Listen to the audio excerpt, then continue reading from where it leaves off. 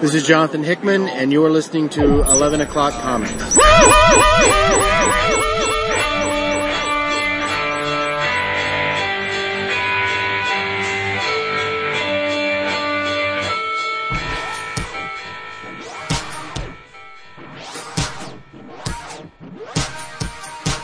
Home base. That's what that is. Oh, that's just like hearing the doorbell ring. I think I was. Oh my god. Oh god. Next he'll be singing Phil Collins. Dude, then that's when we know we really got to get the F out. No Jacket required last weekend. Oh no. I really was. I'm not kidding. It was so hot, dude. I was sitting there doing football projections, fucking drinking a nice glass of wine in the weight room, cranking Stu Studio. Fucking, oh, it was great. I can meet you halfway with Phil Collins on the Genesis stuff, because that work is fantastic. But his solo work, it's just, I don't know. Listen, I love you like I love few people on earth, but sometimes you're just totally wrong. It could be. Not in this instance, but there are times. In this instance, you're quite mistaken, but it's okay. I still love you. How about Abacab? You like Abacab? Dude, I love everything that Phil Collins has ever been a part of. Well, good times. It's so ridiculous. It's totally not ridiculous. It makes all the sense in the world. I'm looking for it. Haters gotta fucking hate around here. No, I'm not hating. You love what you love. Bunch of hateration. That's all I gotta say. That's all you gotta say? This beer's terrible. That's all I gotta say. It's terrible. It's helping you poop. But it's a good thing that I have a nice spread of beer. Hey, you have a nice spread, alright. Spread, yeah, I like your spread. Oh, we're gonna go there so early in the show. You started off scat. I know, scatological humor is pretty much, can't go any lower than that. Skiggity scat. Vince is back. Yep. Guess who's back? Back again. Vince is back. Shitting bricks. Vince hey, alright, I'm pulling back. Hey everybody, it's 11 O'Clock Comics, episode 418. Howard. And I'm Vince B. Eat it 100. You are Vince B. I am not Becky with the good hair. I am David A. Price. Oh, I'm keep drinking me some lemonade up in here, but I'm neither Beyonce, nor Becky with the good hair, nor Hove, nor any of those trifling bitches, because I'm not even from this fucking universe. I am, get ready for it, Vince, Biotron. Ooh. Did you read it? No. Okay. We'll talk then. No, I don't want to be that guy. No, you're not Biotron. You are Jason Wood, everybody in his house. And you don't have to be from the microverse to get cheap comics and paraphernalia. All you gotta do is stop at one place. It's very simple. DCBService.com. DCBService.com, where you and everyone you've ever met and know and will know can get your comics dirt cheap. Now, it's previews time. And I don't know if y'all saw the Image previews, but it came out today. I have not seen it yet. I will see it in 2 days. It's ballsy. The previews is out. So the Limbo is back. We don't know what is going to be on Super Special at DCBService.com this month, but rest assured, there will be many discounts and they will be super deep. They will be Wumba. Yes, you would do best to at least check them out. If you're not a subscriber, shame on you. You're paying too much for your damn comics. DCBService.com. Get there. Get there or be square.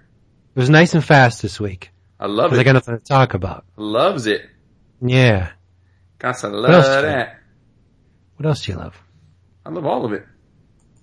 That was a segue. I set it up. He looked at it. He goes, "Oh hell no!" And he walked away. That's what it was. We got to take a moment. We got to take a long moment. Why? Don't ask why. Who'd we lose? Oh man, It's a big one. I didn't want to talk about it. No, I can't. China, man. I China, can't conceive. No, I can't. Joni Laurer, dude. Rest in peace. It still. Jackass. He's so stupid. Ninth wonder of the world. See, no, that's not right. Rest in peace, She-Hulk. That ain't right. No, it's not. I can't wait to actually see the intro outro music for this thing.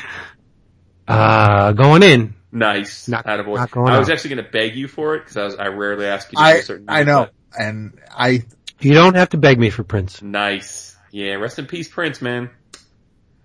You know, we were fast friends early on. We stayed very close during the 90s. But somewhere along the line he lost me. Oh, same here. I Yeah. haven't heard his new stuff. I mean, I'm not familiar at all with the stuff he's done in the last decade or so, but But I like Musicology, but that was, I think, the last newest thing. yeah, no, I'm not dumping on the later stages of his career, but he didn't always click with Right. me. But the last couple did. And, I like everyone, when you hear things like this and you take a moment to reflect, dude was a big part of my life. mm-hmm. Yep. Huge part of my life at one time. And, it's odd not knowing he's there because you always took it for granted. Yeah, you know, Prince will make some great music and then he'll make some that doesn't click, but then he'll make some more great stuff and he was always there. And now it's just like, I don't know, so young too. 57. And this one hurts. Yeah, it really does. It's you know, it seems like people people pass away, you know, pretty much every day, right? It seems like we could always talk about somebody and Yeah.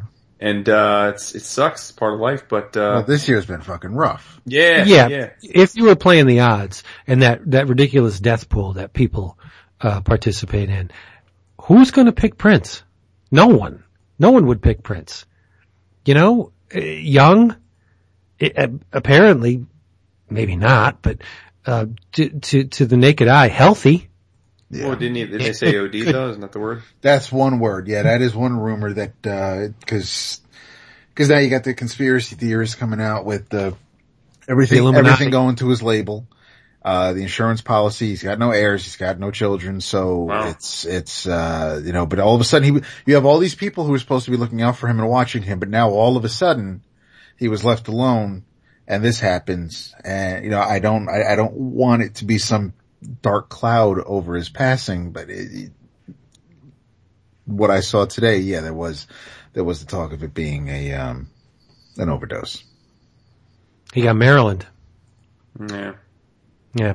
All right. Before we separate from this topic, favorite Prince album? Man. It ain't hard. Well, I don't know. I disagree. What's yours, Vince? Around the World in a Day. So I thought you Bar were going none. to say. Yep. Love that album. I don't know if I could just say that this definitively. Sign of the Times, number 2. All right. Are you Googling Prince to see what the albums are? No. I'm actually looking at football projections right now. Of course. Oh, Yeah, 'cause the draft's that's tomorrow even night, worse. so there you go. What's your favorite Prince album? 49ers. Well, the draft tomorrow night. Oh, shit. All right. David, what's yours? Since he's not. You know what? I did see Purple Rain in the theater when it was released, and I love the shit out of that cassette. I warped that to no end. But I think it's, Real talk. Purple Rain's a horrible movie. It's a horrible movie. I mean, yeah, we have fond memories of it, and yeah, the music is fantastic. As a film, it's horrible. It's a bad movie. But I like bad movies. you do, Right? you do. I don't know. It's, I want to say 1999. I want to say, You're cheating. I know, Yeah. but, it's probably Controversy. And then, Ooh, really? but then there are some things where it's Like, well, it's not Batman the album, but it's also, No. you know, like I really, really, and it's not one of his best pieces, but I really, really love the song Diamonds and Pearls. Oh, I Dude, think I that was was going to say, I think I'd have to be consensus and say Purple Rain, but Diamonds and Pearls is probably my second. I cranked the shit out of that album back in the day. that's the one with Kirstie Alley on it, right? Yeah. Yeah, Kirstie Alley's on that. But I mean that track Yes. alone. I mean the CD. I played the CD a lot, but just that song. I mean, Get Off, dude. Ended up. Get it, I know, but it's yeah, Get Off was a really good song on that album too. But it's for a long time. Diamonds and Pearls was on every playlist, no matter what the hell. Yeah, I think I got. Yeah, was I taken. think I got to go with that. Cream was on that too. Yeah, there's some good shit there. Oh yeah. Yeah. You know what they say? So there you go. 23 positions in a one night stand. You know what I'm saying? Yeah, I know. I know the stuff. For once, I know the stuff you're talking about. That's amazing. Nice. Yeah, that shows you the power. He made a Sicilian. It's true. Love We'll only him. call you after if you say I can. That's right. Rest in peace. All right. Rest in the What are you pizzle. drinking? What are you drinking? I'm drinking lime seltzer. God, David, what are you drinking? You know what? This might go long, so you go next, Vince. All right. I got one Sam Adams. I got two Yingling. And I got one Dogfish Head 90-minute Imperial IPA. Not necessarily in that order. I think the Dogfish Head's going to get polished off first because it's the best one. Of course, Easily. Yeah. Easily. We walked into the liquor store the other night and I saw this limited edition display, from Robert Mondavi, which is not a brand, not a vineyard I usually go for. But what caught my eye, aside from the snazzy and embossed label, is that, this is a Cabernet Sauvignon, but it is aged in bourbon barrels. And this has a nice little sharp bite to it. I'm not saying it's hard in your mouth, but it is rather freaking tasty. So if it is, like I said, it's a limited edition. I don't know how long they're going to have it out there, but I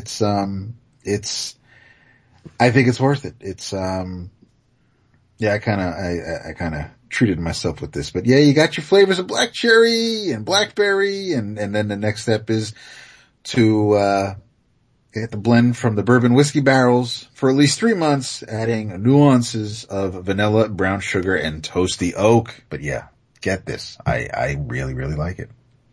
See, you fall for the toasty oak when I fall for the oaky doke. You do like the oaky doke. Mm-hmm. I don't know what the hell he's talking about. It's too old. Vince. Yes. All right, comics. Let's do this because that's why we're here. Man, we read Yeah. all the comics this week. You did? What'd you read? All of them. Every single comic. I read them all. No, I don't think you read every single one. Except for Micronauts. Okay. Didn't read that one. Read that one yet either. Alright, we're gonna tag team back again. Start us off. Dap and I read the first 2 issues by Marvel Comics by Mr. Mark Waid and Mr. Chris Samnee. Fresh off their multi-year successful run on Daredevil, they left said Daredevil to take a stab at a different character. Some would say also a street hero, if you will. And that is none other than the Black Widow. Yes. It was that first issue. It was fast paced. As soon as I finished it, I had to reread it because even though the story, the first issue is incredibly fast paced, it's just, it's one long action scene. Yeah, and straight up action movie. It is fantastic, but because of the way it's drawn, because of the story, you're kind of forced to move along with the action and flip the pages as they're ending. But because Samnee is putting so much into each panel, and you have to kind of just soak it in. So even though you might want to take your time and read it, because somebody's drawing it, the story kind of forces you not to do that, but nothing's stopping you from going back and taking your time afterwards. You do have to kind of read it quickly, but by no means should you read it quickly and put it down and wait for the second issue. I gotta say, Black Widow is a very hard sell with me. Yeah, you know, I noticed a lot of my favorite characters are hard sells for you. It's true. It is. But she's to me, Black Widow has been Daredevil's sidekick. You're crazy, dude. No, seriously, that's where I want to see her. Oh, and it's odd, isn't it odd that the team that wowed us on Daredevil is now doing Black Widow? So conceptually it works for me. Well, it's not, no different. I mean, Bendis did the Black Widow after Daredevil as well. Yeah, I don't know. It's this Marvel Cinematic Black Widow. Fine. You know, make a movie. She can have her own movie. I don't really care. That's great. But as far as the comics go, getting me to read Black Widow is tough. Well, with Somni, make it very easy, and I'm with David. I mean, sure. The first issue is basically Natasha's gone rogue, and it's her escaping the helicarrier, getting in all sorts of shenanigans. And man, I mean, the cinematography is just off the chain. I mean, I mean, let me tell you something. I don't know how you could read this issue and not think she's a total badass. No matter what kind of view you had of her going in, she earns her rep as one of the top, field agents, super spies in the world with this first issue. And then it's a little bit of a sort of a time shift kind of thing going on, because in the second issue, although they don't necessarily tell you this, you pretty much quickly figure out that it's a flashback. It's showing you what led up to her going rogue in the first issue. Yeah. I can understand someone reading the first issue and being a little put off, not pissed, but being put off by, I don't know what's going on. I don't know why she's doing this. I'm getting nothing, but it's fine. I mean, it helped, I think, because we read first issue and then the second issue almost immediately afterwards. Right. But I have faith in Wade and, big ups, because this is actually co-written by Wade and Somni. That's true. They both get writer credit on this. And it's the whole Daredevil team. He's got Wilson coloring it. Yeah. And Garamagna is the letterer, but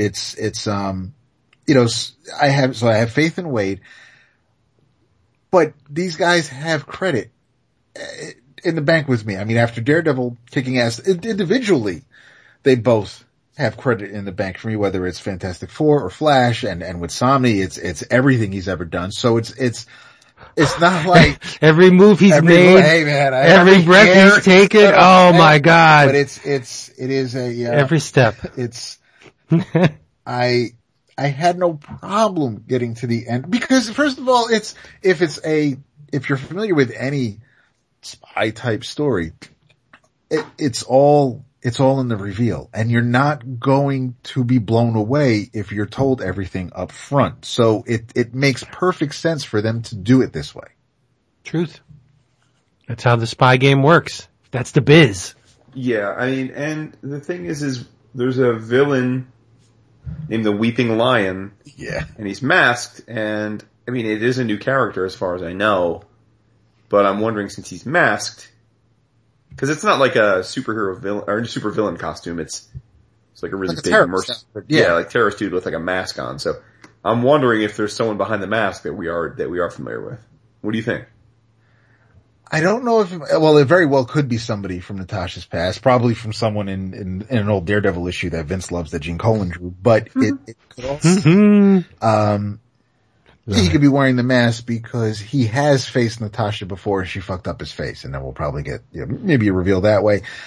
I haven't done any digging. I haven't tried to piece any clues together to see if his code name and feeding his pet lion, henchmen who are no longer with us. I don't know enough of Widow's history to know what kind of paths she's crossed in all of her comic book history over the years. So I don't know if Waid would just pull somebody obscure out from somewhere. Mm-hmm. If he appeared in 3 panels back in the 70s, or if it's somebody who has a heavier connection, to S.H.I.E.L.D. or what the hell, Scorpion, who is, Nick Fury's brother. I don't know. It could just be, now that you got me thinking about it would kind of be a letdown if it was just some dude or we're just never going to see his face, so you don't know when he'll be able to attack again.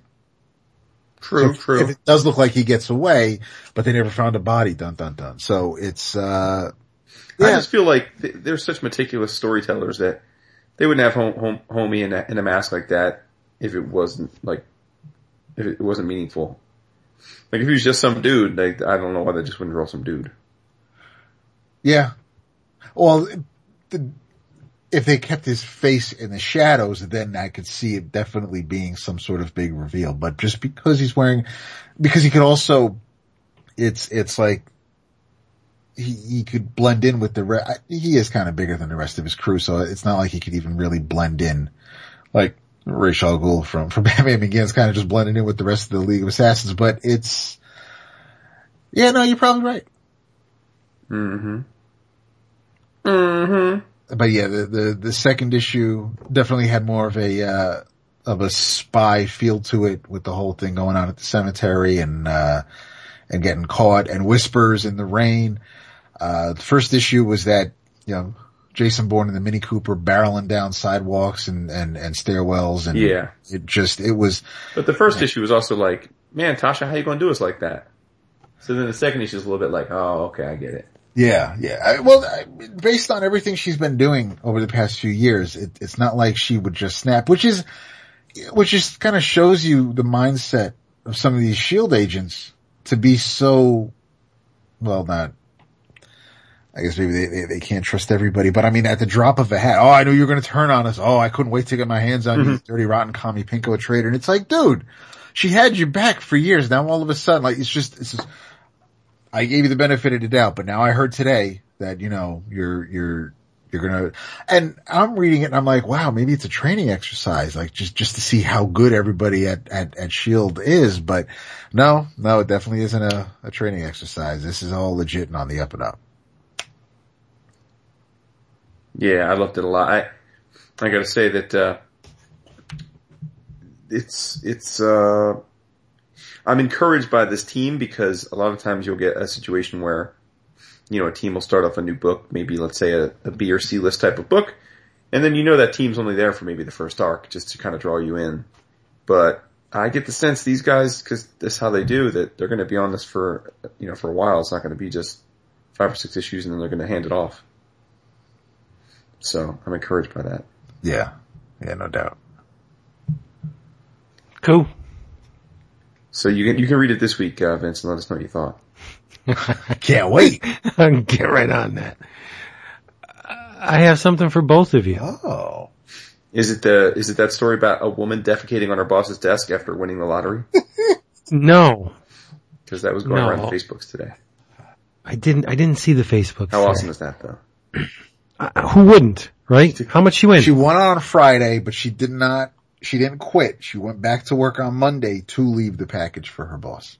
Did she win enough where she won a few mil? So I'm hoping that no one finds her or she gets, sued into oblivion and she ends up having. Well, that's what I'm saying. Is that dump really worth that much if you're going to get sued? Because, I'm sure there are a lot of lawyers that would like to take that case where, in anger, you left some biohazard on my client's desk, and now we're going to get some of those winnings. But anyway, I have a book for both of you, and the theme central to this book, it's an anthology, is wrestling.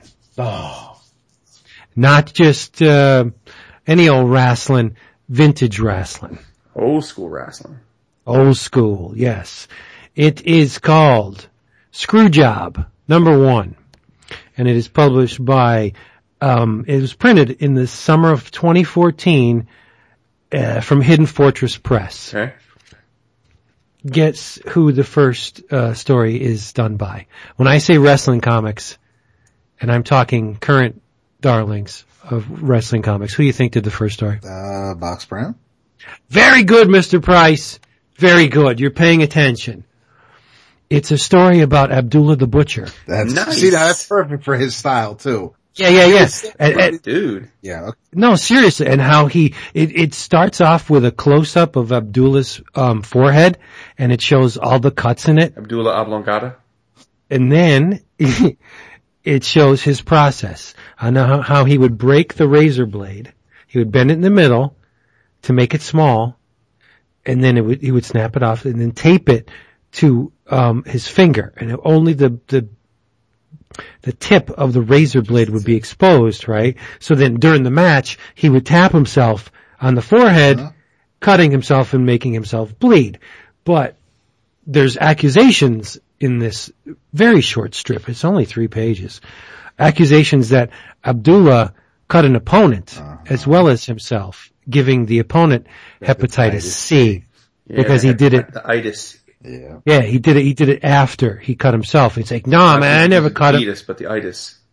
I never cut him. And then the very last page of this thing, it shows a grainy video clip of Abdullah the Butcher tapping his opponent on the forehead. Mm-hmm. I gotta say, Mr. Josh Bayer is in here. Of course, I'm not gonna come to the show a week without talking. Right. Josh Bayer. Bayer is deep in Freddie Blassie, Adrian Adonis, and Nikolai Molotov. Okay, it's kind of but it's biker dude Adrian Adonis, right? Or is it after WrestleMania, Brutus Beefcake with the flower shop, Adrian Adonis? No, it's chubby ass. But he was always chubby. Well, Right. he was never Joe Sixpack, but I mean, he ballooned in his later years. Yeah. No, it looks like early Adrian Adonis. Okay. Yeah, it fits with the theme of the book. But, so Josh Bayer's stories continue, they're like little vignettes into the same corner of the WWF as it was at the time, right? Mm-hmm. But I gotta say the best story is completely wordless. And, thematically, conceptually, visually, Pat Alicio wins the gold medal for this book because he does a story called Shattered Dreams, and it's all in bright yellow and black. Mm-hmm. And it's a story of Goldust. Oh, Nice.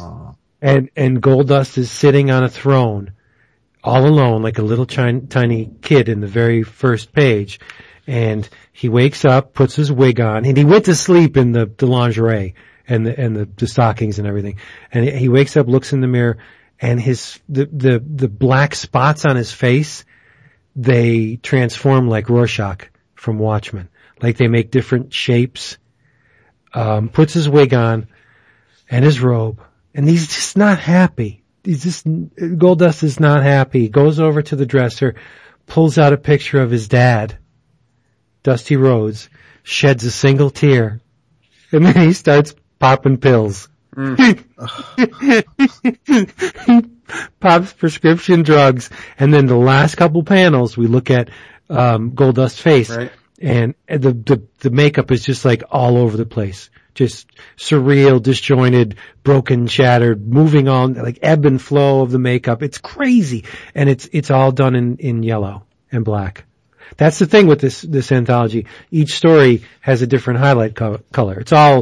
It's monochromatic. There's just one color, but the color changes over the course of the strips. Like Mickey Zakili, my girl, does a strip called, Dear Deidre, and it's this lady wrestler named Deidre who wrestles a bear, and but her highlight color is purple, whereas in the Bayer, his stuff is red. Mm-hmm. Most of it's red. Brian Ralph is in here with a simple 2-page strip called Folding Chair, Okay. which is the escapades of a folding chair as applied to wrestling. Mm-hmm. It's more there's not a whole lot of substance to this one. It's more design. Right. Where you see a folding chair in every panel, and the way the folding chair is positioned gives him opportunity to work with the background and show wrestlers beating the crap out of each other. But it's nice, but I mean, there's not, a whole lot other than the visual approach on which to chew on that. There's a strip called Death to Hulkamania by Blake Sims. We have, Paul Lyons is in here. Like I said, my girl, Mickey Zakili, Josh Bayer, and that's pretty much it. This thing is, if you like wrestling, especially Bayer stuff, like it's gonna press those buttons. There's, one fantasy, I believe it's a fantasy. Leah Westvind did it, and it's a strip called The Return of Wild Wanda, and it's just complete carnage. This woman wrestler, after many years out of the ring, rides a motorcycle into the ring, rides a motorcycle over the ropes, jumps in and just starts biting guys, ripping their ears off. She pulls out one guy's spine. She pulls arms off another guy. It's like, and it's really hyper violent. Like the spine she pulls out, she impales 3 guys through the face with the spine. Like that's the kind of uber violence we're talking here. And the highlight color is like a reddish orange on that. But this is a really cool book. It's a quick read, but, it's about 48 pages maybe. Right. Yeah, about 48 pages. It's more of an art object than, like you wouldn't read this for the same reason you would read, Big Two book, let's just say. It's more in the visuals are more important here than well, I don't want to say that. The visuals take precedence over the content, but man, it's just the visuals are amazing and the content's cool. If, like I said, old school wrestling fans are going to groove on this. Somebody who's into wrestling now could pick this up and like you won't even know who half these people are. Maybe Hulk Hogan, right? But Freddie Blassie, that's the sweet spot, right? He was so Blassie. He was, but calling the audience pigs. Oh, yeah. You know, all I see out there is pigs. Hey, look out there, there's a girl out there, she got no teeth. Another, she's wearing a burlap sack. I think this is the Pencil Neck Geek speech. Isn't it? Doesn't he call them Pencil Neck Geeks in this? Well, yeah, but there's gotta be a reason that, see, bunch of Pencil Neck Geeks, every one of them. There you go. I bought the record. So, Screwjob. Number 1. I think it was like $8. Where can we find it? You can get it. I got it from Josh Bayer. I bought it from him. All right. I bought it from him. But it's from Hidden Fortress Press. I'm sure, you go to Alessio's site or Bayer's site or, you know, they all will have it. Copacetic probably has it. Okay. You can get it many places. That's Copacetic with me. 'Cause it's good. Sounds cool. Sounds right up our alley.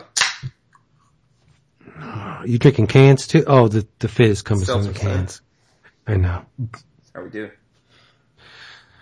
Oh, sorry.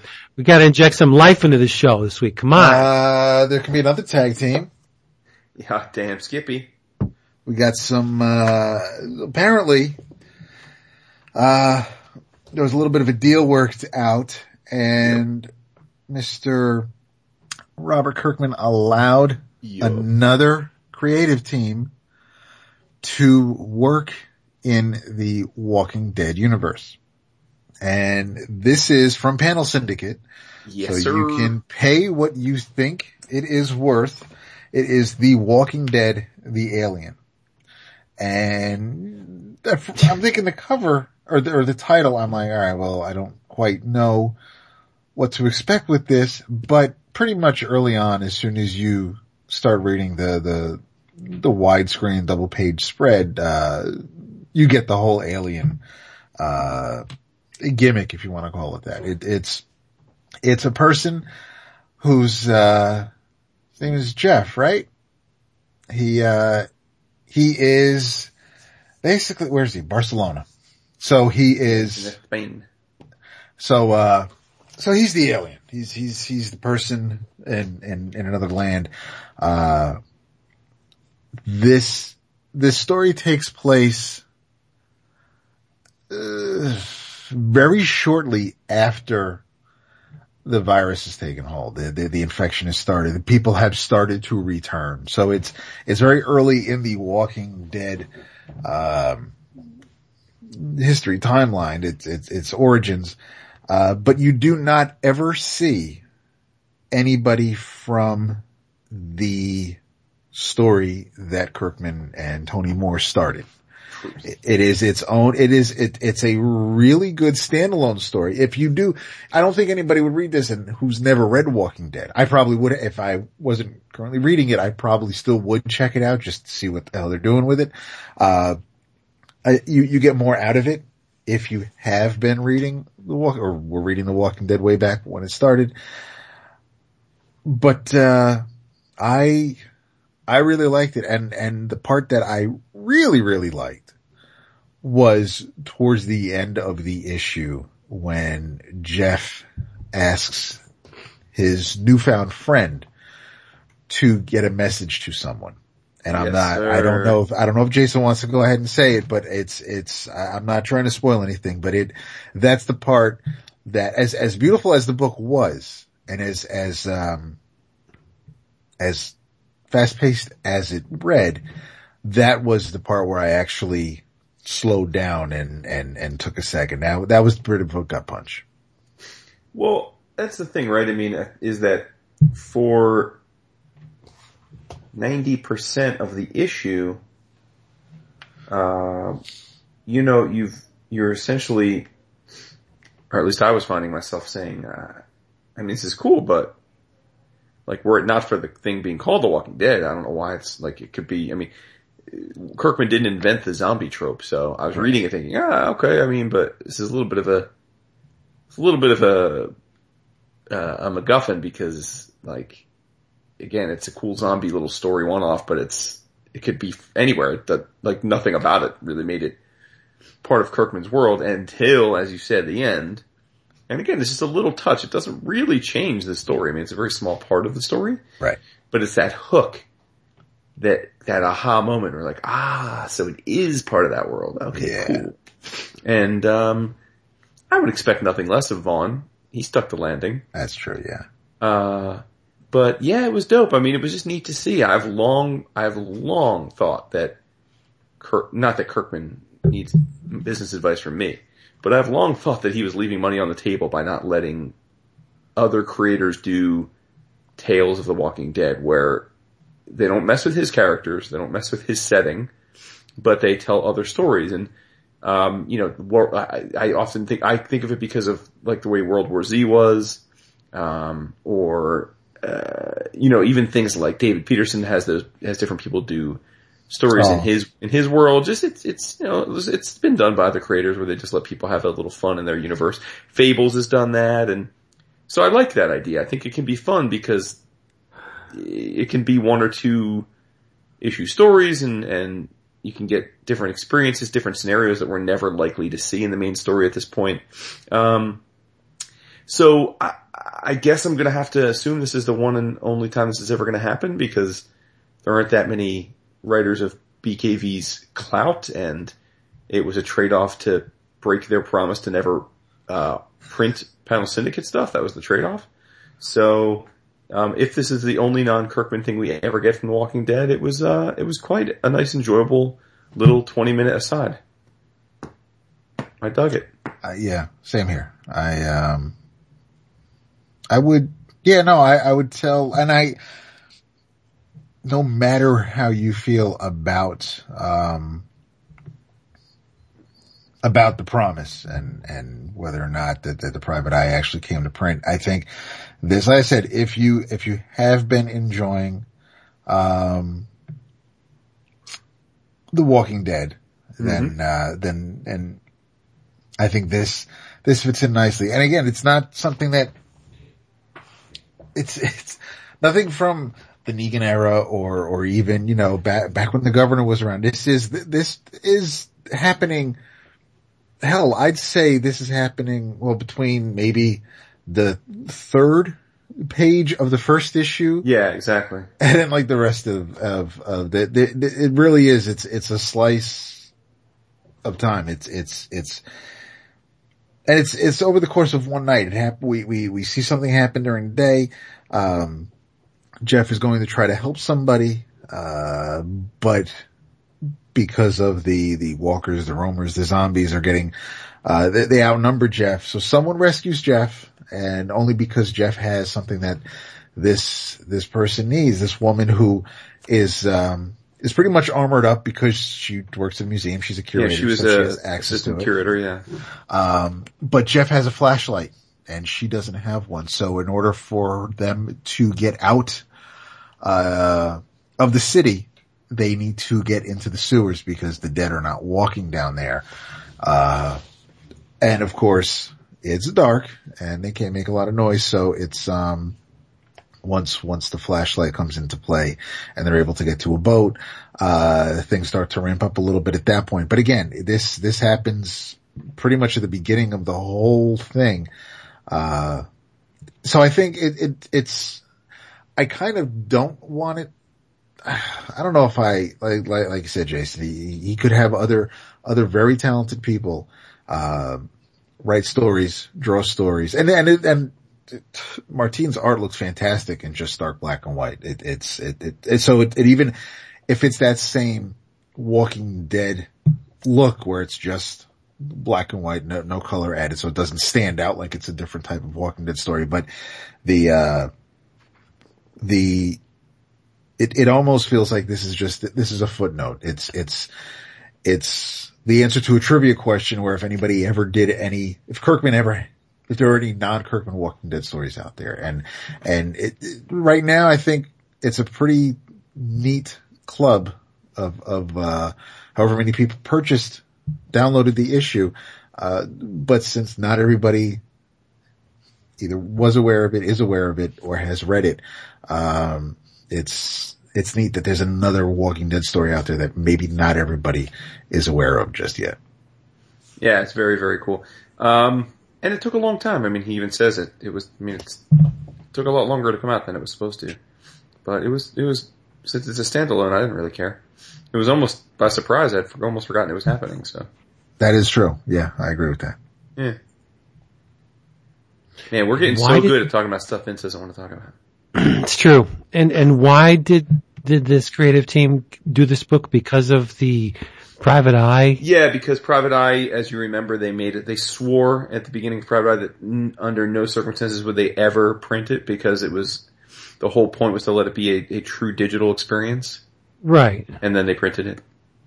So their penance was to do an issue of Walking Dead? What happened? No, that was the deal. The deal was... Right, Kirkman basically said to the Panel Syndicate guys, he's like, let Image, let Skybound, we want to print the Private Eye. And Vaughn and Martine were like, dude, we told people we're never going to print this. This is digital only. You can buy it from our website. The only way, cause he said it jokingly. It was like, cause he never thought Kirkman would bite. He goes, the only way we will let Image print this is if you let us tell a Walking Dead story set in the Walking Dead universe. Yeah. And Kirkman did flinch. Kirkman was like, fine, boom, done, sold. So, true to their word. I don't think it's much of a risk to let Brian K. Vaughan and Marcos Martin. But when you consider how many years The Walking Dead has been going on, and that only Kirkman has done anything comic-wise with the property, and yes, Tony Moore was there for the first 6 issues. Yes, Adlard has drawn over 130 issues. It's Kirkman's thing. It's his baby. Mm-hmm. And for anybody else, for thinking that, he's never going to let me. Yeah, I mean, granted, it's Brian K. Vaughan. Dude brought Saga to Image and it's Ex-Machina. The man has written a bunch of things that people absolutely adore. So, I don't think he was Big Dick Swing, and he honestly thought that Kirkman is not going to. This is the one thing I can throw on the table so this way I look good because I told people we're not going to print it. Kirkman's not going to bite. no blood, no foul, and everybody goes away to their separate corners, but Kirkman was like, fuck it, you got it. I will let you write a Walking Dead story. Image will publish this, and almost everybody's happy. Almost. Well, it sounds cool. It is cool. It's a neat story. Not as cool Nice. as the new Micronauts comic, though. Don't be that guy. You're gonna be that guy. Oh, it's good. Just let it be as in your travels, and this way we can read it for next week. Respect. I was in the shop today and perusing stuff. Mm-hmm. Did the Showcase and the Essentials both go on hiatus? Kind of peter out. I think they've been dead for a while, yeah. That's sad. I was never a purchaser of those, so I don't know for sure. Really? Oh, no? Essentials? No, never a fan of them. I like my comics. If my comics were meant to be in color, I want them in color. Well, it's maybe people could also say, your comics are meant to be printed on paper, and we read a shit ton digitally. What about the artist editions? What about Oh, them? see, that's, they're not in different. color. That's That different. is different. But I will say, Well, that is different because I'm buying the artist edition nice job, David. to see real art, like that, as if it's like OA. The Essentials are smooshed up, like the Essentials were created for cheap consumption. That's what they were created. Sure. Yes, indeed, they were. Yeah, it's not my speed. It's still the same. But No. I gotta say, on the production side, the Showcase are much more upscale than the Essentials. Marvel seems to be very willing to scan a page straight from the original periodical and not go straight to the boards because, let's be honest, in most cases the boards for these things are not available. I saw a Marvel Essential today that absolutely horrified me. What was it? It was a Rampaging Hulk. Oh, but that, okay, now, All right, yeah, I know the originals were in wash and they were magazine and- sized, weren't they? Yes, there's that too, but they were washed, they were dark to begin with. They were magazine size. And then Rampaging Hulk eventually, David, remember, went into color. Yes. And That got good. so you have all of these challenges facing you to translate this into black and white, and Marvel failed horribly. It's pretty much the single worst Essential I've ever seen. There's a double page spread where you really can't tell what's going on. It looks like to bring Rorschach back into it, it looks like an ink blot test. It's just that dark. But I bought a copy of Defenders Essential Volume 7 today, which is, I believe, the last volume, David, with it is the end of the run, and I got it for $5. But I don't know why I'm bringing this up, because the thing I really wanted to talk about is a Showcase volume. And it collects, I gotta say, one of my favorite DC series of all time. It started in Showcase, lasted 3 issues, and then it spun out into its own book, its own title, where I believe it ran for 18 issues. I'll get very specific on you. 15 issues. Okay. The bulk of these stories were written by the absolute great Bob Koeniger. And they were illustrated by Russ Heath. Ooh. What is the book? No, so now we're talking. Woof. Like, now we're, What is the book? Sea Devils? yeah. Sea Devils. Yes.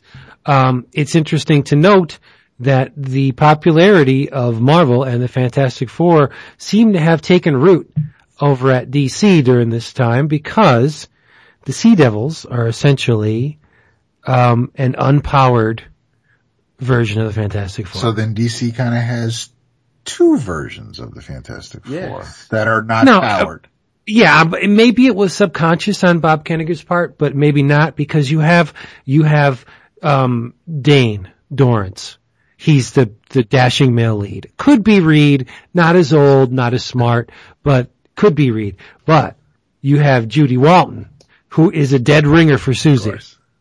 Blonde hair, blue eyes, the curvature, all that stuff. Susie has a brother, younger, named Nicky, right? And then you have Biff Bailey, who's the beefcake. Big, strong guy. I'm going to rip this clam open and use it as a shield while we're underwater and we're getting spears thrown at us. But, so, I mean, it could have been intentional, maybe, I don't know. Who can say? But anyway, Russ Heath, it's nice to know that Jaime Hernandez has some heroes because you could see a ton of Jaime in Russ Heath's line work. Mm-hmm. From the way he just shorthands characters in the background to the way he draws anatomy and the dashing male lead and females. There is a shit ton of Russ Heath and Jaime Hernandez. But all right, the lead-in story, which appeared in Showcase 27, is one of the weirdest single issues I think I've ever read. The timing jumps. It's one story, but you get 4 backstories within the one story, not only of the main characters, but people related to the main characters. Mm-hmm. It's really strange. Dane Dorrance has, some pretty big shoes to fill.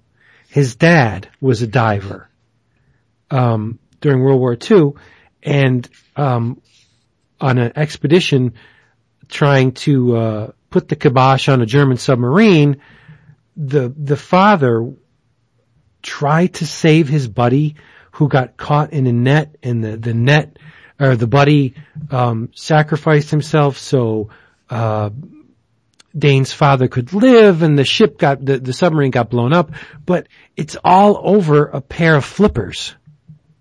Like, ultimately, Dane they're not big shoes to fill, they're big flippers to fill, because when on this boat, the ship that Dane's father was on, the frogmen had this ultimate prize, and the prize was this set of flippers. Now, what made these flippers anything unordinary or elevated these flippers above normal flippers, you don't know. They're just, whenever you would do something extremely brave in the field, you would be awarded these flippers.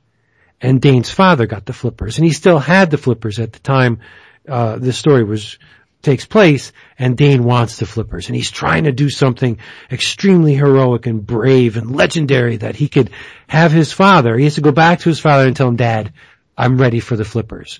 Why he just doesn't lie, and go back to Dad and say, I've saved somebody, give me the flippers, and not do anything is beyond me. But, so Dane's underwater, and he's looking for an old treasure ship, because that would make the old man give him the flippers. If he found an old treasure ship rumored to be down there, and that's pretty brave and heroic and legendary, and he gets the flippers. But while he's down there, he's attacked by a shark. But he's saved by a beautiful blonde, that's Judy. So why is Judy in the water? Well, we get that story too. See, this is where it gets weird. It all happens in one semi-isolated incident, but each one has a reason for being in that part of the ocean at that time. Like for Dane, I gotta make Dad proud of me, I gotta get them flippers. For Judy, she's in Hollywood, right? And, she tries out for a movie, that's gonna be a big water spectacle called Sea Devils. Right? So she's at this Hollywood mogul's house, and she's trying to show off, and he's like, yeah, you look great, but I need a big name, sweetheart. So what she does is she goes into the water to find a treasure worth notoriety, to get her name in the papers, to get her noticed by this producer, to get her in the movie. Isn't that weird? Like, I'm gonna go through all this trouble when, if I do find a treasure underwater, I'm probably not gonna need to be in any rinky-dink movie. I'm probably gonna be richer than, Trump. So I'll just be in the water. I'll just be, cut out the middleman. But so now Nicky, Judy's brother's with him, on the boat, and he's just like the gosh golly gee whiz, but he can handle himself underwater. And then you get Biff. Why is Biff under the water? Why is he, seriously, why is Biff in this, location at this time? Well, Biff is clumsy. On the surface, he's clumsy. And his girlfriend is calling him an ox. He can't dance. He steps on the girl's toes. He spills drinks. But underwater, he's not clumsy. So he goes underwater to try and, alleviate himself of the awkwardness he faces on the surface world, and he tries to bring the girl down with him, but she ain't having it. So he goes underwater and to the sunken ship to bring back a piece of treasure to make the girl go underwater with him to show her that he's not a clumsy ox. Now the reasons for being underwater don't matter, right? They're all together, and Koeniger telegraphs this thing from the very beginning.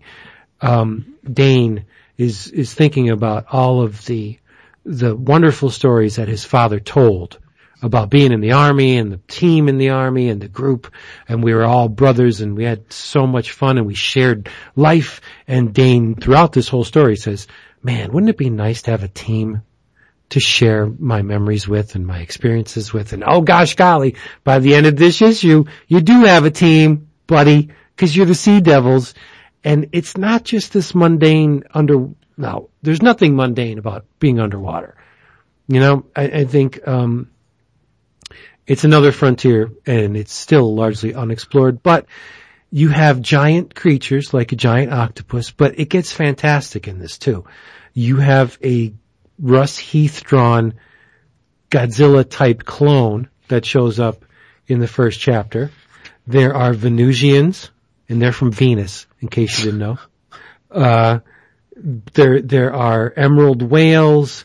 There are shrinking rays, and it gets more fantastic as the series progresses. So it's not just underwater diving action. I mean, it's rooted in the DC universe. Like I haven't encountered any other heroes per se from DC, but what I'm saying is the possibilities for the fantastic are very, very good in Sea Devils. So you never know what you're going to get.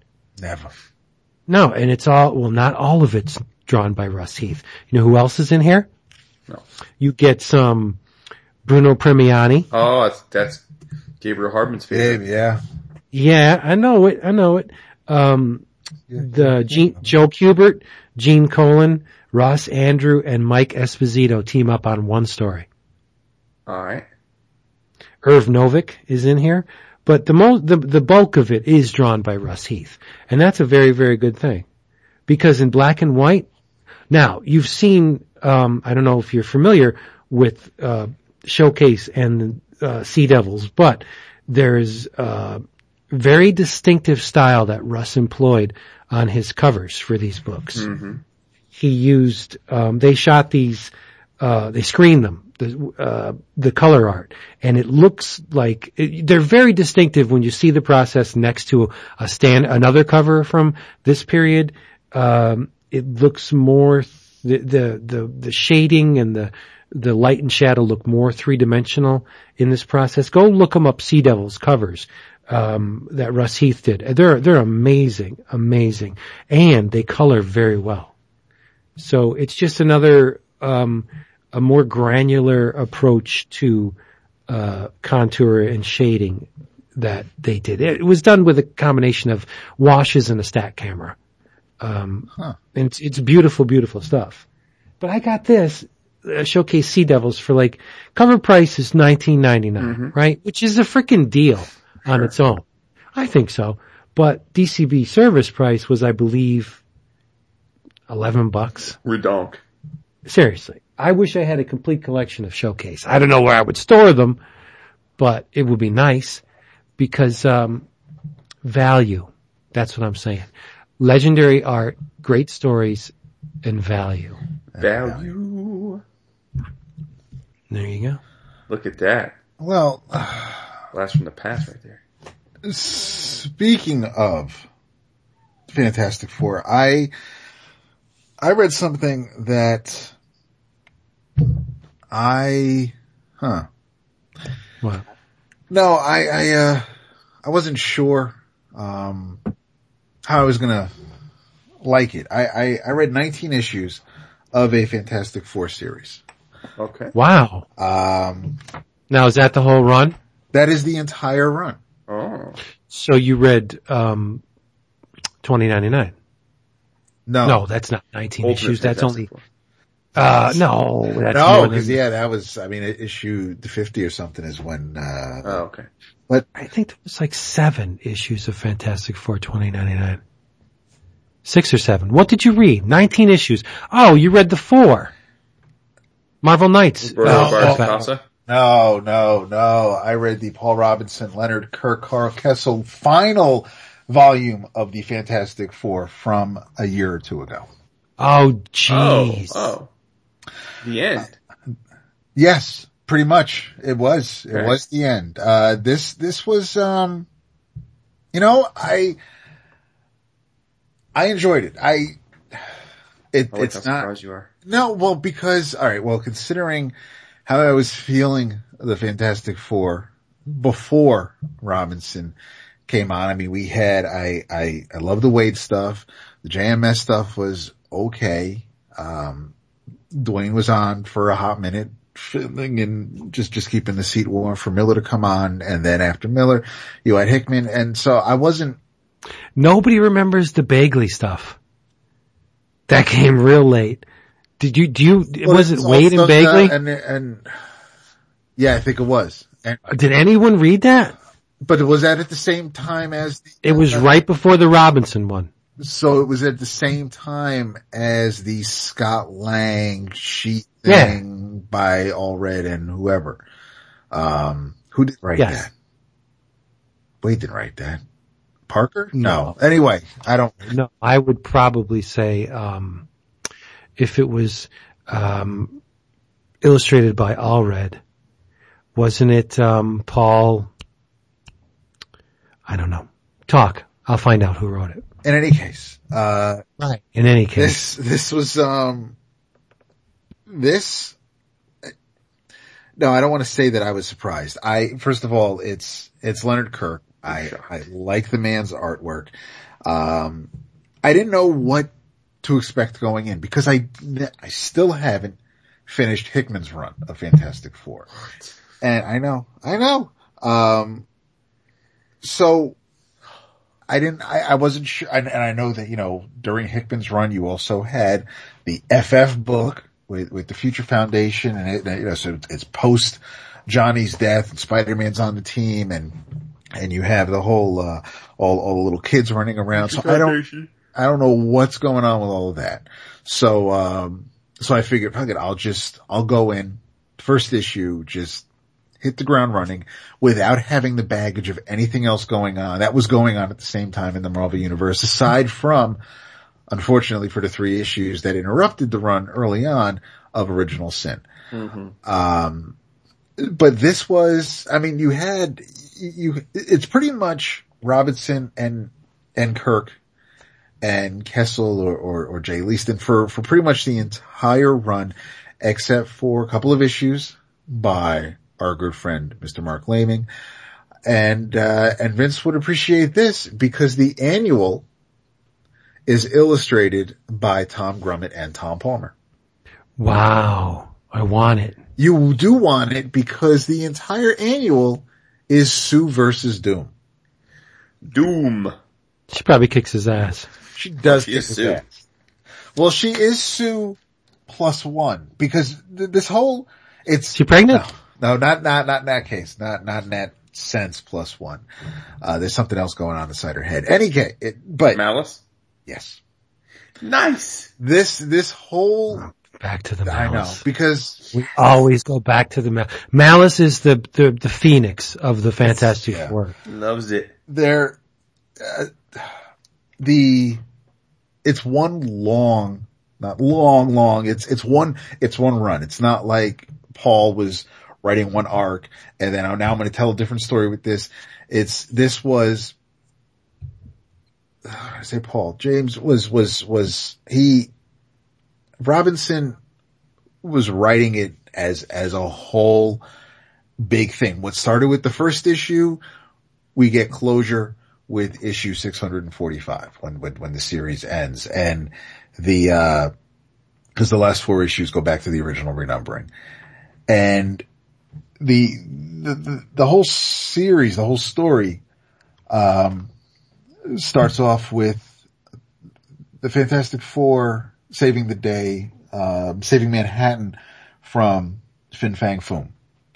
And everybody goes to sleep that night, but something happens in Reed's lab where a door that is supposed to be locked and sealed becomes unsealed, and a dimension, a bunch of weird looking bug-like aliens come through this door and invade the city.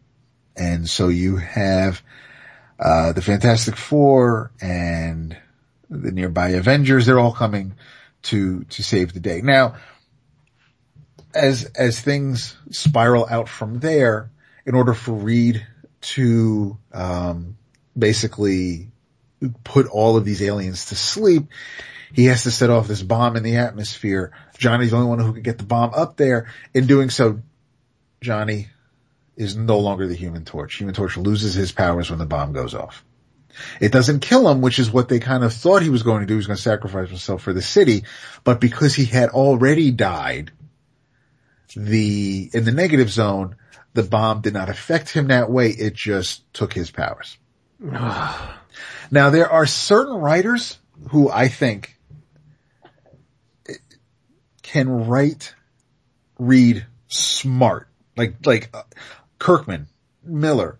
These guys know that they can come up with ideas and solutions where when Reed Richards is talking, or if Reed Richards is going to do that, it makes sense. These guys have that ability to write a very scientific minded Reed Richards.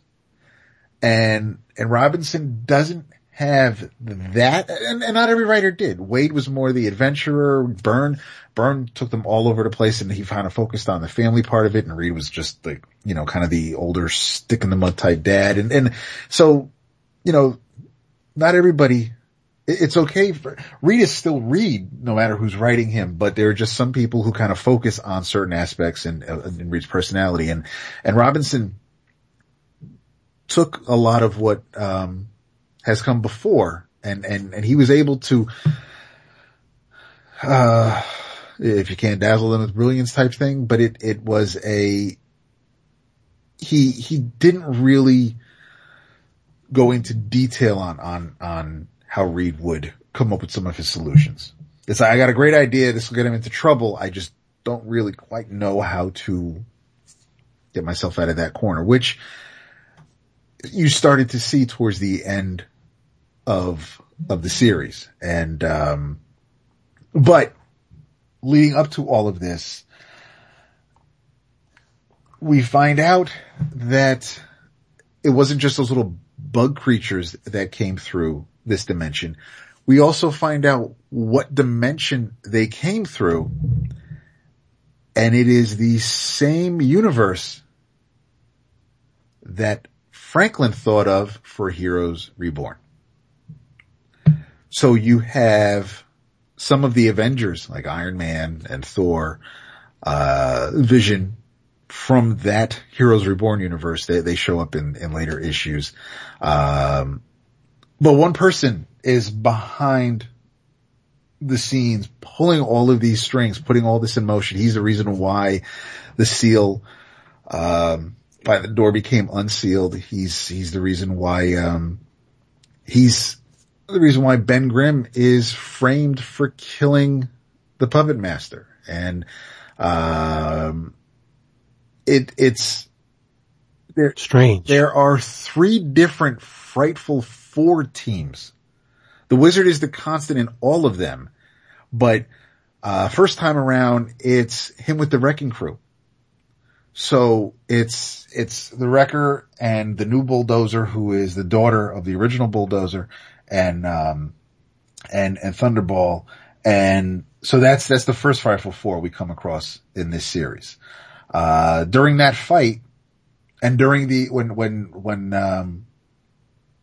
when the aliens came through the portal and the top 3 floors of the Baxter building, were destroyed, children, the Future Foundation were living there. They weren't on the top 3 floors, but they were living there. So now Child Protective Services shows up because they are, listen, your children are not safe in this house.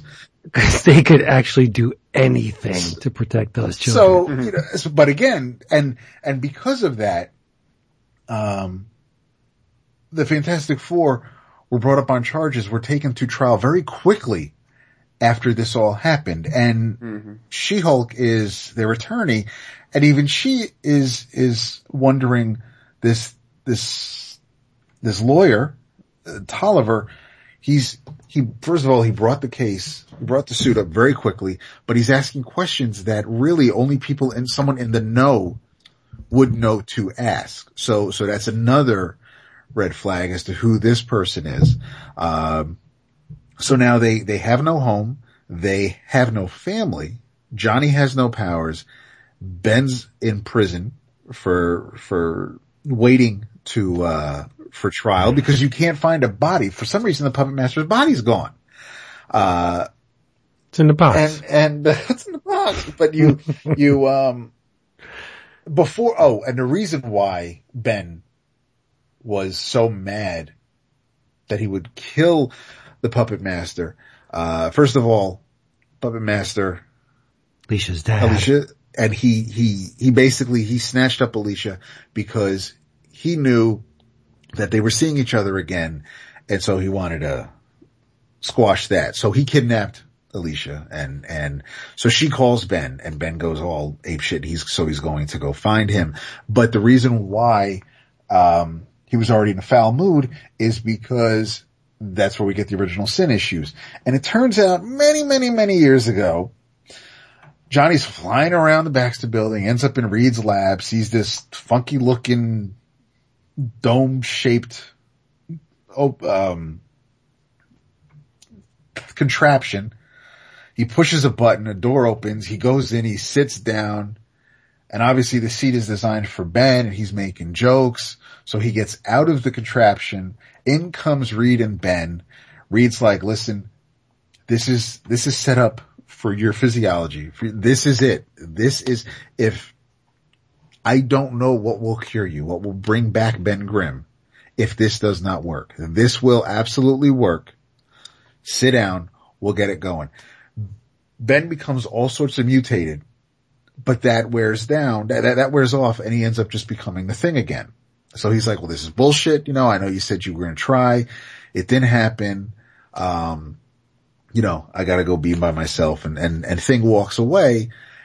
Johnny admits to Reed, I think I might have fucked things up because I sat in there and, I was kind of just messing around. I didn't think it was any big deal. Reed goes off on Johnny. I'd set it up exactly for Ben. It was like hermetically sealed. The door wasn't supposed to open until he was ready to go inside. You were probably on fire before you went in, so your body temperature. See, that's bullshit. Reed goes off on Johnny, and this conversation is what is brought to Ben's attention. So he is ready to beat the shit out of Johnny again. And that's when Johnny realizes how he fucked up all those years ago. And so eventually they smooth things over because Johnny goes to visit Ben in prison. What? So you take that at face value that Johnny just messed with the chair? That it was, that everything was, well, that's according to, again, this is what I'm talking about with Robinson's writing of the whole inventions and the scientific aspects of. Yeah. Your brother-in-law is one of the smartest men in the multiverse. You would think that early on he would say, my experiments Off limits, buddy. Right. Yeah. Absolutely. Yeah. But Johnny being the hothead, okay, there may be a little leeway in there for Johnny, but it sounds like he took great pains just to get to the chair. And at that point, he would probably be like, you know what? I don't think I should be messing with this. I would like to think that. I mean, this was, what were the flashbacks? Was there like candy there? Like, why would he do it? The flashbacks were drawn by, Dean Haspiel, so they were in, nice. So they were in the Kirby Sinnott, John Buscema era, Fantastic Four, sort of thin black collar around it. So I mean, it's not like it was Byrne era Johnny where he was a little smarter. It was the young hothead idiot, just, listen, I gotta be me. But that, the FF series that we were thinking about was written by Matt Fraction. Yes, it was. Thank you. Yes, it was. Thank you. All of it. So Original Sin kind of comes and goes, and that's when, we find out whether or not, okay. It's okay. That's when, so Ben's arrested. He's in prison.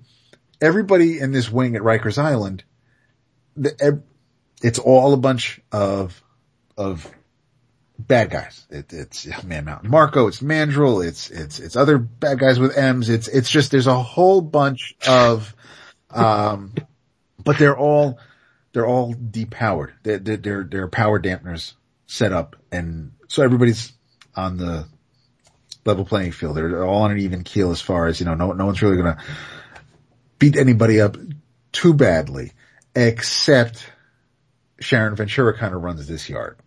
Oh. So She-Thing is there. She's the only one who is still powered.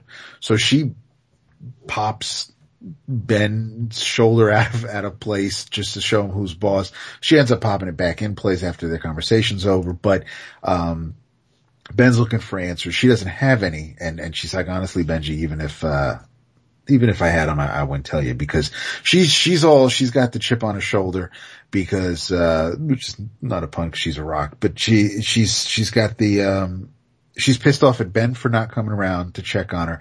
She's pissed off at Wyatt for not checking on her. The reason why she's in prison is because after she went back to the Wrestling Federation, it turns out that on their tours, they were also trafficking drugs. And so she got pinched and now she's that's awesome. So I was like, well, that's pretty neat. That is fun. But while Wyatt is trying to get to the bottom of things, he's talking to She-Hulk and they're working on a plan because while Johnny doesn't have his powers, he's being a complete and total dick. Not speaking to his family. He's just surrounding himself by people who love the celebrity of whatever celebrity he has left. His rock tour, his career, his music career is done because even though, like, anybody can see any blonde-haired, blue-eyed guitar player, but, his thing was that you could come flying in, be on fire, and that's part of the show, and but now you're not that, so we're not using you anymore. Your contract's done, you're not. So now he's all bummed, all butthurt about everything. So Wyatt is trying to talk to him. Johnny don't want to hear it. While Wyatt is, he's doing his investigation, some dude dressed like a Hawkeye, not any Hawkeye we know, starts shooting arrows at him. Which again we find out is from the Heroes Reborn universe. Now, Reed and Sue, because they're kicked out of the Baxter building, Reed decides to take a job from, at this place, like New Eden. So he's going to live on this self-sustaining island. He's going to be like one of the head scientists at this place. So after they get there and situated, that's when Sue decides to go to Latveria and face Doom. Now, Val went to go live with Uncle Victor. She wrote a letter to her parents. This was at the beginning of the first issue, which is why Val was not really in the series much until the end. She basically wrote a letter to her mom and dad saying that, y'all got to work your shit out. Dad's lying to me. You're sticking up for him. And I can't deal. And now I did not know she's only 3 years old. Now, I don't know how old she's supposed to be during Secret Wars, but everybody keeps saying she's 3 years old during this Robinson run. I better get those pictures off my hard drive. So, now I'm thinking about how, Olivetti used to draw Baby Hope, cause I'm like, that's weird, but it's, no, so I don't, does not look, I mean, okay, maybe if she ages at an accelerated or just a strange rate, she don't look 3. No. She looks about like 13, 14. Oh, in Secret Wars? Yeah. She looks like 10, 11, 12. Yeah. So Val and Dr. Doom are trying to make the world a better place. She's trying to teach Doom to be more altruistic, more, do things for the benefit of the planet. Don't be, such a tyrannical overlord. I mean, the people love him at home, but, we can bring water to people who need it. We can grow crops where people need it. And they're doing that. She's helping him basically be a better person, and he is going along with that for a while. But when she finally decides, I gotta go, I'm going home, like after the fight that Sue has with Doom, she realizes that mommy's sick, that, the parents, her parents are sad. They all need each other. So she's gonna go. And Doom's like, well, I always told you could go whenever you want. So. It's alright. You can go. It's okay. And he's like, he's like, I was her whole happy-go-lucky attitude was getting a little tiresome for my man. So he was like, and it would have been difficult to keep my overall plan hidden from her as time went on. And he says, because even though she thinks we're trying to make the world a better place, basically I'm trying to make it so that the world will be mine. He says, actually though, more specifically worlds. And then we see a bunch of Earths. So that I'm guessing is also the little wink, nudge, hot nod to Secret Wars. Ben meets a friend in prison. Just to speed things up a bit. They break out of prison. The Fraction, Allred, Fantastic Four show up. Another version of Frightful Four shows up. This time the Wizard brings some of the witches from Salem 7. You have, and then there's one more Frightful Four towards the end of the book. But then when we get to the end, the person behind the scenes, the whole reason why this person decided to make the Fantastic Four's lives miserable was because he was in love with Susan Storm way, way, way back when. I can see that. And right before he could make his move, Reed Richards comes into her life. Oh well, you're not fast enough, buddy. And it's a pretty interesting idea as far as this villain goes. I'm not going to give anything away, but it was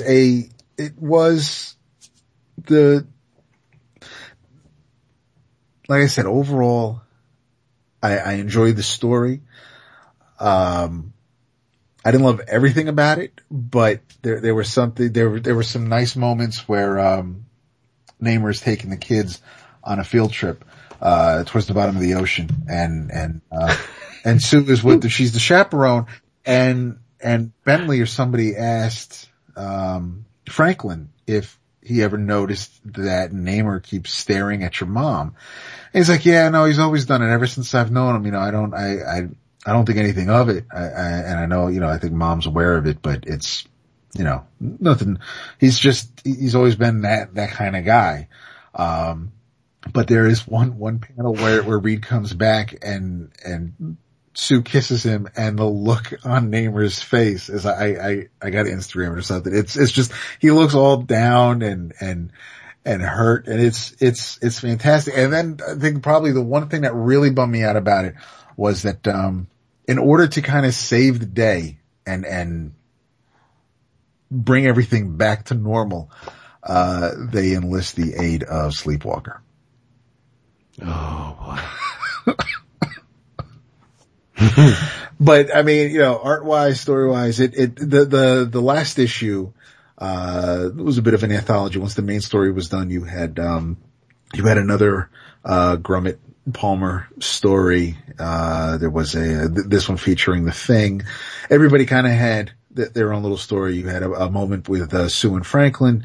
You had few pages with Reed and Val. The Human Torch ends up seeing somebody that he knew way back when. She's now divorced. So he says, okay, well, we can, I'll make dinner. It turns out she's a vegetarian.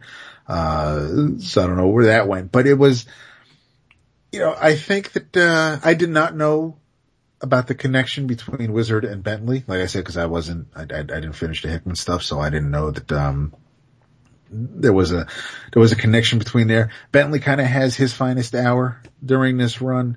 Yeah, it was,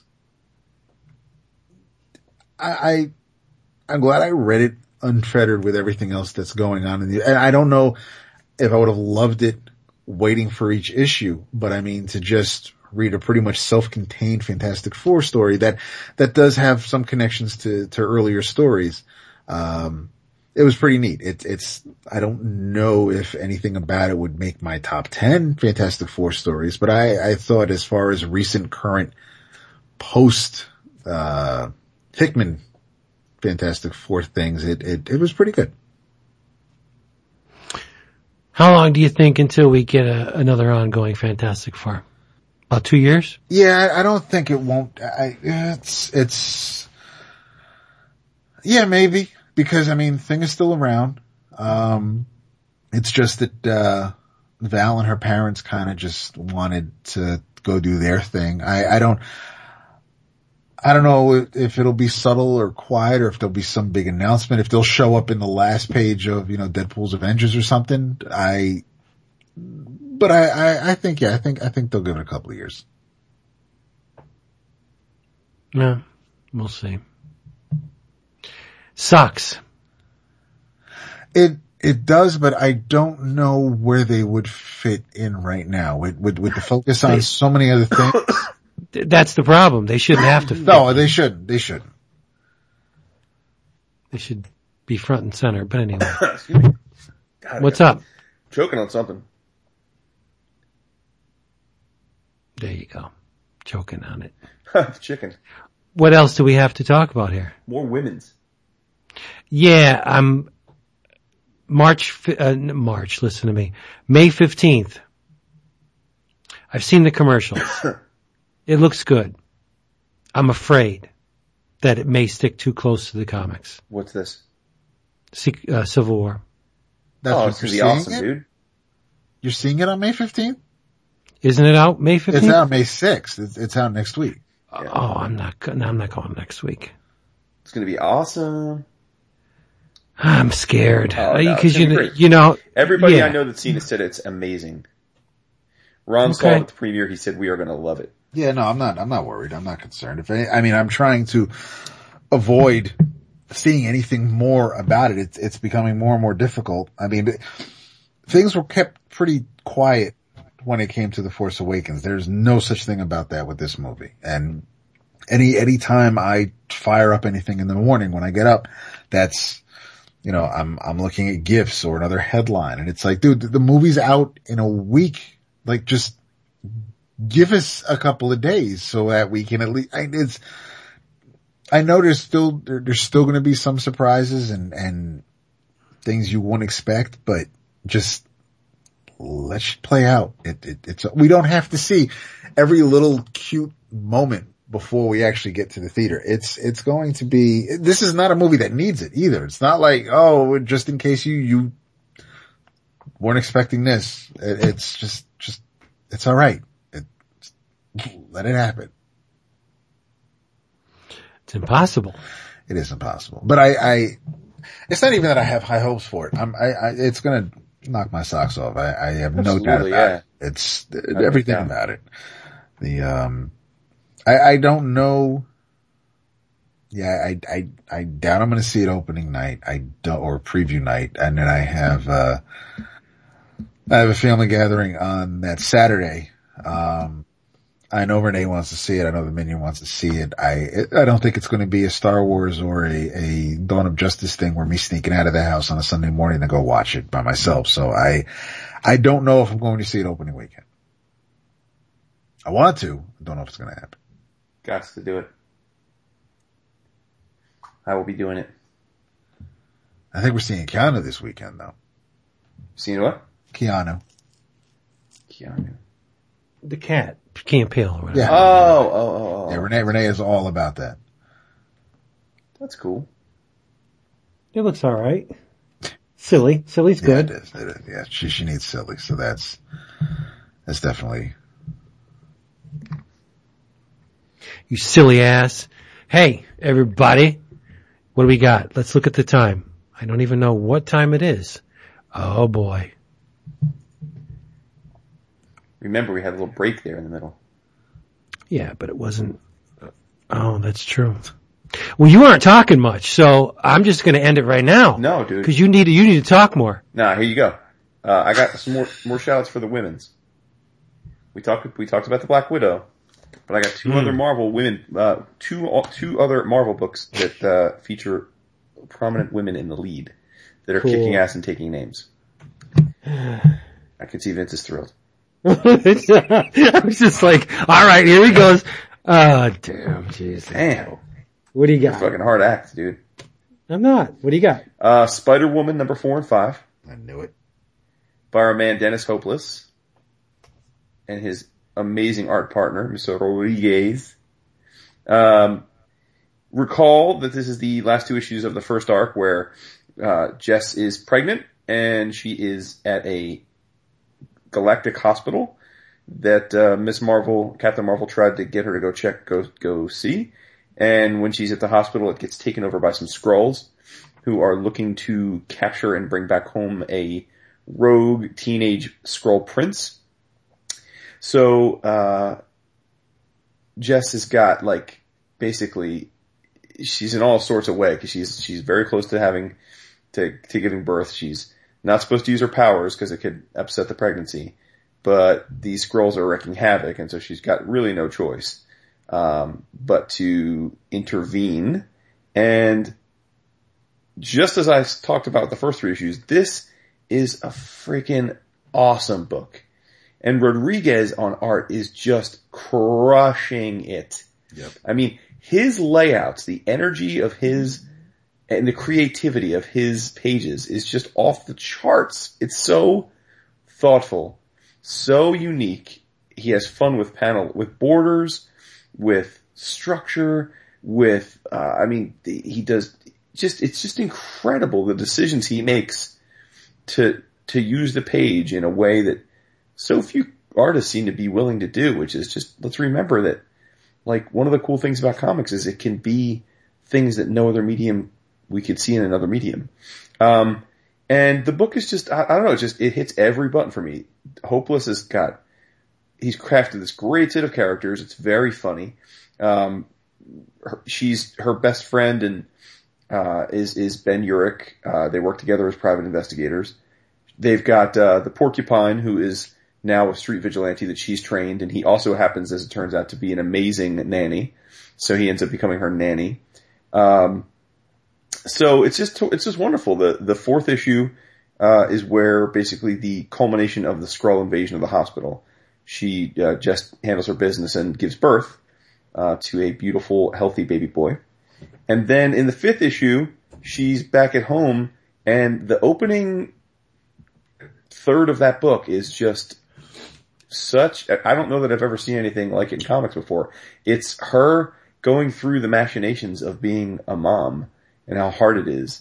And it's just hysterical. I mean, anyone that's, had a kid, I don't know how it can't remind you of it's very much a true to life view of the madness of having a newborn for the first time and how it overwhelms you. It was just so well done. So it makes me wonder if Hopeless just had a kid or something, or he certainly seems like he's had that experience.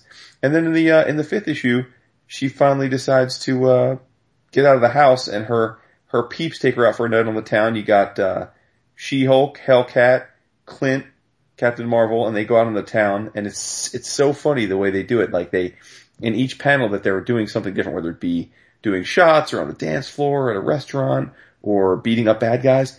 Each of her buddies, rather than have dialogue, they have a little a thought balloon, and each of under the balloons is like a different thing. So like every time Hellcat is thinking about some type of alcoholic drink, every time Captain Marvel's thinking about something really serious, like saving the world, Clint's thinking about hooking up. It's just hysterical. It's so well done and so balanced between action and humor. It's one of the best. I'll go on to say it's one of the best comic books out on the stands right now. Nice. It's that good. It's very, very good. I mean, I don't know if it's selling well. I don't know the story there, but I really hope that it is getting its due, because Hopeless should be writing lots of books. He shouldn't just be writing 1 or 2 books, because he's crushing it on this. So huge thumbs up to Spider-Woman. Don't know who the father is. They did a little bit of a misdirection. It looked like she was about to confide in Captain Marvel who the dad is, but it was a wild goose chase a little bit. And then the other Marvel female I want to shout out is Miss Laura Kinney, aka the all-new Wolverine. We talked about the first issue when it came out. It's written by Tom Taylor, with art by David Lopez. And in that issue, just as a quick recap, it's right after Wolverine, meaning James Hallett, aka Logan, is dead. So Laura has decided to take over the mantle. She's got a yellow and blue costume, evocative of Wolverine's old Wolverine costume. And she is, still doing her thing. She is, still dating the Angel from Bendis's run, but the First Class Angel from Angel. First Class Angel, thank you. They're in Paris, and she stops an assassination attempt in Paris by actually she takes the bullet. She gets shot in the head, takes the bullet. But from there we find out that it's all tied up into this group called Alchemax Genetics, which is an evil Roxxon type company that's doing experiments. As it turns out, they've created clones of Laura. Clones of clones, that's interesting. And they were trying to recreate her, but what they ended up doing was creating super soldiers, because these clones are just women. They're not powered. But they've been trained in all sorts of military training, and they've been given a medical procedure that essentially makes them immune to the feeling of pain. But they are human, so they can still die and take damage. They just don't feel the pain. And what look like the antagonists end up becoming the protagonists, and the sisters, as they're called collectively, end up getting taken in under Laura's wing, and she decides she needs to protect them. And we are then, for the rest of the arc, taken to different parts of the Marvel Universe with the idea that the clones are dying. There's something about the process that made them that they're dying, and so Laura's trying to call in favors to get them help. So they go to see Doctor Strange, and there's some awesome stuff going on in the Sanctum Sanctorum where he's trying to figure out what's going on. There's a situation where basically he figures out that it's nothing he can do, because it's not a magic issue. It's that there's nanites killing the clones. So Laura needs to figure out how to kill the nanites. So what does she do? Any guesses? Don't know. Wow, she drops a bottle. She goes to see Mr. Pym, and good old Janet Van Dyne, the Wasp, helps her shrink down, and they do a little bloodstream nanite attack situation. My man, the Taskmaster, is up in there as one of the villains. Yeah, What's the matter? I still haven't read the Parker Hefty miniseries, but I don't know how I felt about Taskmaster being unmasked. Well, it's not like a fucking lucha, dude. What's it matter if his mask comes off? The whole, for me, part of his mystery, because it went I mean, this is back from his origin issue in the Avengers. You never saw his face. So it could have been somebody you knew, or it could have been just somebody that isn't of any consequence. But it's, for me, I would have preferred his face to stay hidden. That's just me. But it's, all right. I didn't give it a second thought, but I respect. I get all that. So they essentially, the arc ends with a quasi ending of the Alchemax debacle, but we find out some big doings about one of the clones toward the end of the arc, and it's the young innocent one named Gabby. She's the actual youngest one. She hasn't aged as much as the others. And she's sticking around with Laura, I guess, to be sort of the quasi-adopted little sister. But we find out some stuff with her, and then one of the other sisters ends up meeting up with a face in the shadows type of situation, and we find out that there was a person orchestrating all of this, behind the scenes, and it is someone that is very, very significant to Laura's past. So, I gotta give this mad props too. I don't know what else I've read that Tom Taylor has done, but David Lopez has never looked better. I have to say there's been times where I haven't been the hugest fan of his work, but I think he looks great in this, in as much as I reached out to him because I figured X-23 and Taskmaster pages something I should look into, but unfortunately he works 100% digitally these days. Oh. But either way, I gotta give this 2 thumbs up too. I know X-23 is a hard sell for some people because she's female Wolverine and all that, but I think she's been around long enough now where she's definitely her own character.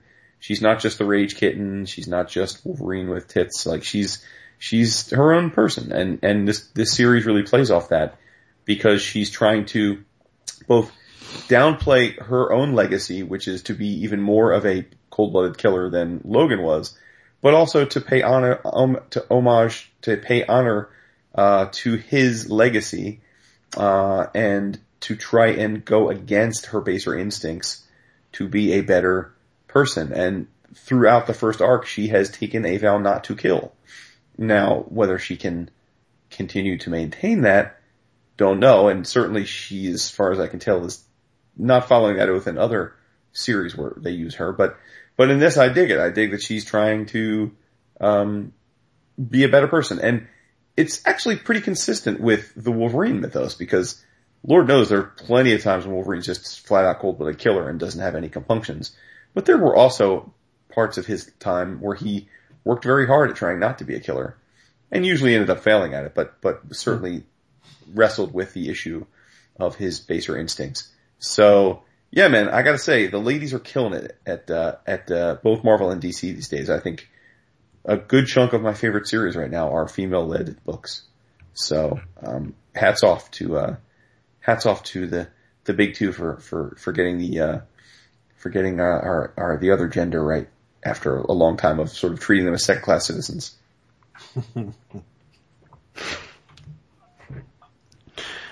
Now you gotta get some faith in there and you'll be alright. Right? I still don't want my heroine's fat, dude. Just saying. Supporting character like Etta Candy, alright, I'm with that. Etta Candy. Well, she's in that Wonder Woman graphic novel. Yes, has been in Wonder Woman from the beginning. Yeah, long time.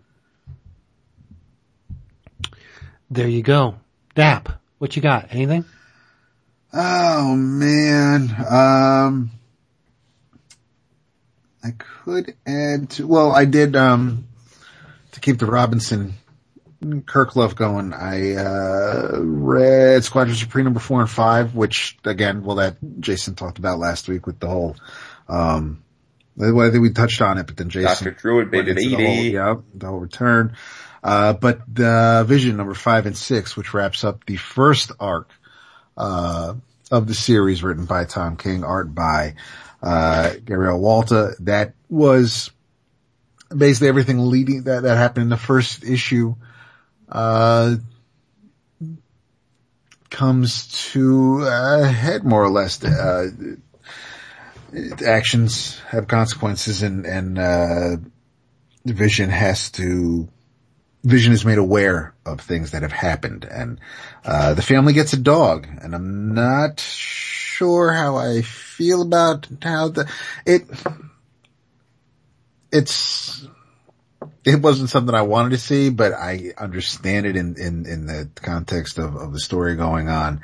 I feel bad for the dog's human, but at least, Vision's family has a dog now, so we'll see how that plays out for everybody. But, Tom's run is halfway over with the 6th issue. Still not something I'm really happy about, but, yeah, people still just don't really trust Vision. In the 6th issue, he actually ran down, because he's mentioned a couple of times offhand, as just in conversation, that he has helped the Avengers save the world 37 times. And, during this questioning that was going on with the police, Vision is thinking about those 37 times, and it's like an Ultron again with Ultron. And so the Ultron was a bunch of them. He mentions Kang a couple of times. He mentions, the Serpent Crown case, and, Master Pandemonium, and you know, while this detective is trying to get to the bottom of things, because whether or not, you know, how did the kid get shot? How did the father end up in the hospital? If everybody in your house was home, if your children were studying and you were with your wife, and, so Vision lies to the police, but when he finds out that, you know, he's not mad when he finds out what his wife did. He's more upset at the fact that had he known, he could have protected his family better. He could have prepared a better lie, basically. But it's a dark book, man. It's not heavy, it's not a very happy-go-lucky book there. Although not that he's, Vision Scarlet Witch miniseries, I mean, it's not like Vision has had a bunch of stories where at the end he's smiling, and, you know, and a puppy's licking his face. There aren't too many, and he really, this is the best Vision story ever. And although there is now with this, but it's not gonna make you, it makes you feel better about your life probably, but it's not a comic book where you're like, wow, that's what a hero is. That's what I want to be when I grow up. But yeah, no, I think that's, cause if I talk about anything else, it's basically. Have you guys dove into Standoff at all? Just the first issue, that one shot, and I don't know about all, I think I have most of the tie-ins across I don't have the Shield issues. I don't have, I have, I think, most of the Avengers books, but I don't have every tie-in, so I haven't really tried to read it until I know I have everything that I'm supposed to have for it. Well, I've only read the first issue, which was a wordy as fuck. That was the one where we find out who the hell the Whisperer is? Yeah. Yeah, that was a wordy. I mean, it looked good, but it was wordy. And then I read all different Avengers 7 and 8, because I'm reading that anyway.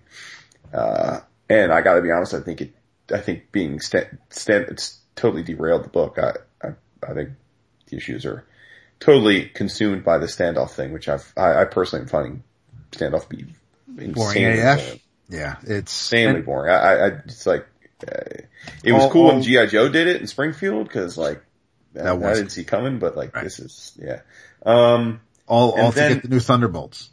What's that? All so that we end up with a new Thunderbolts team. Well, and also, I was gonna say the other Standoff thing I've read, and I didn't even realize it was a Standoff tie-in until I got into the book, was Sam Wilson Cap 7. Oh, yeah.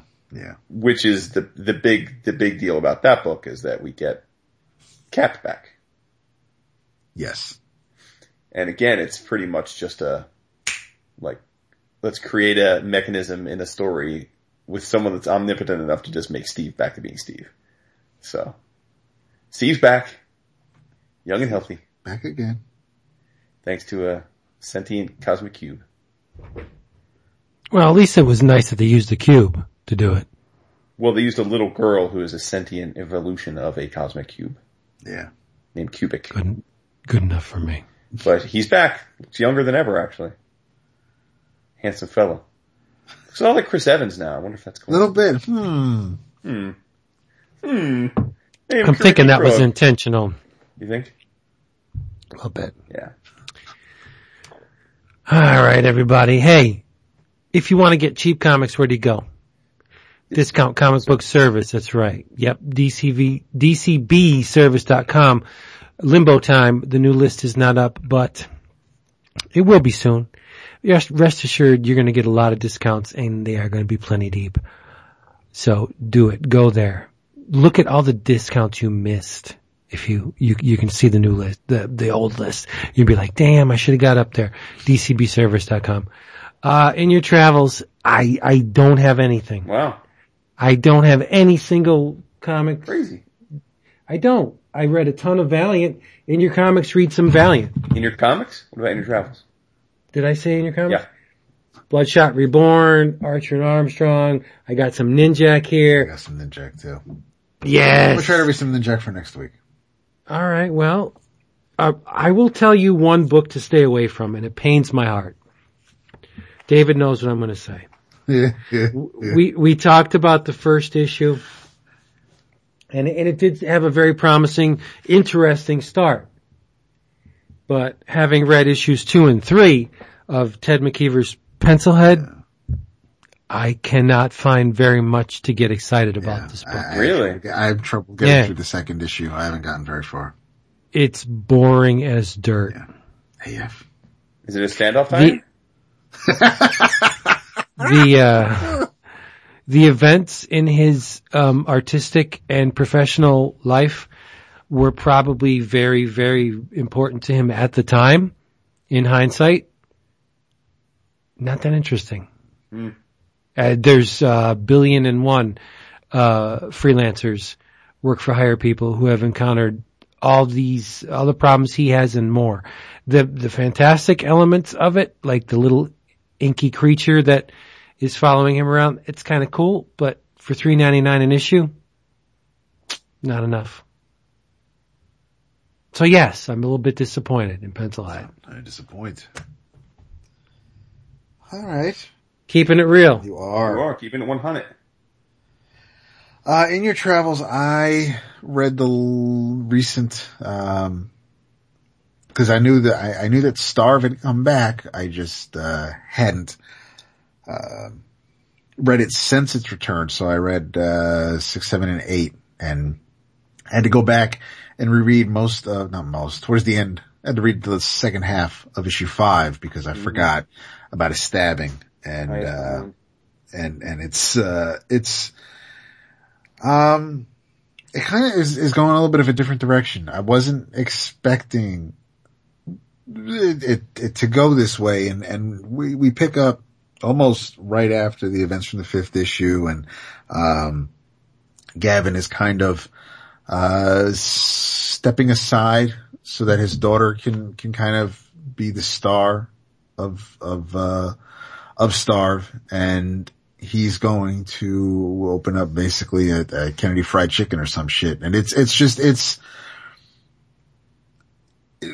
as much as I enjoyed the first arc, the first 5 issues, I was kind of expecting it to keep going at that clip and tell that story, but we're going, like I said, in a different direction because now that his daughter, now that Angie is, and Gavin's trying to, work it out with Greer.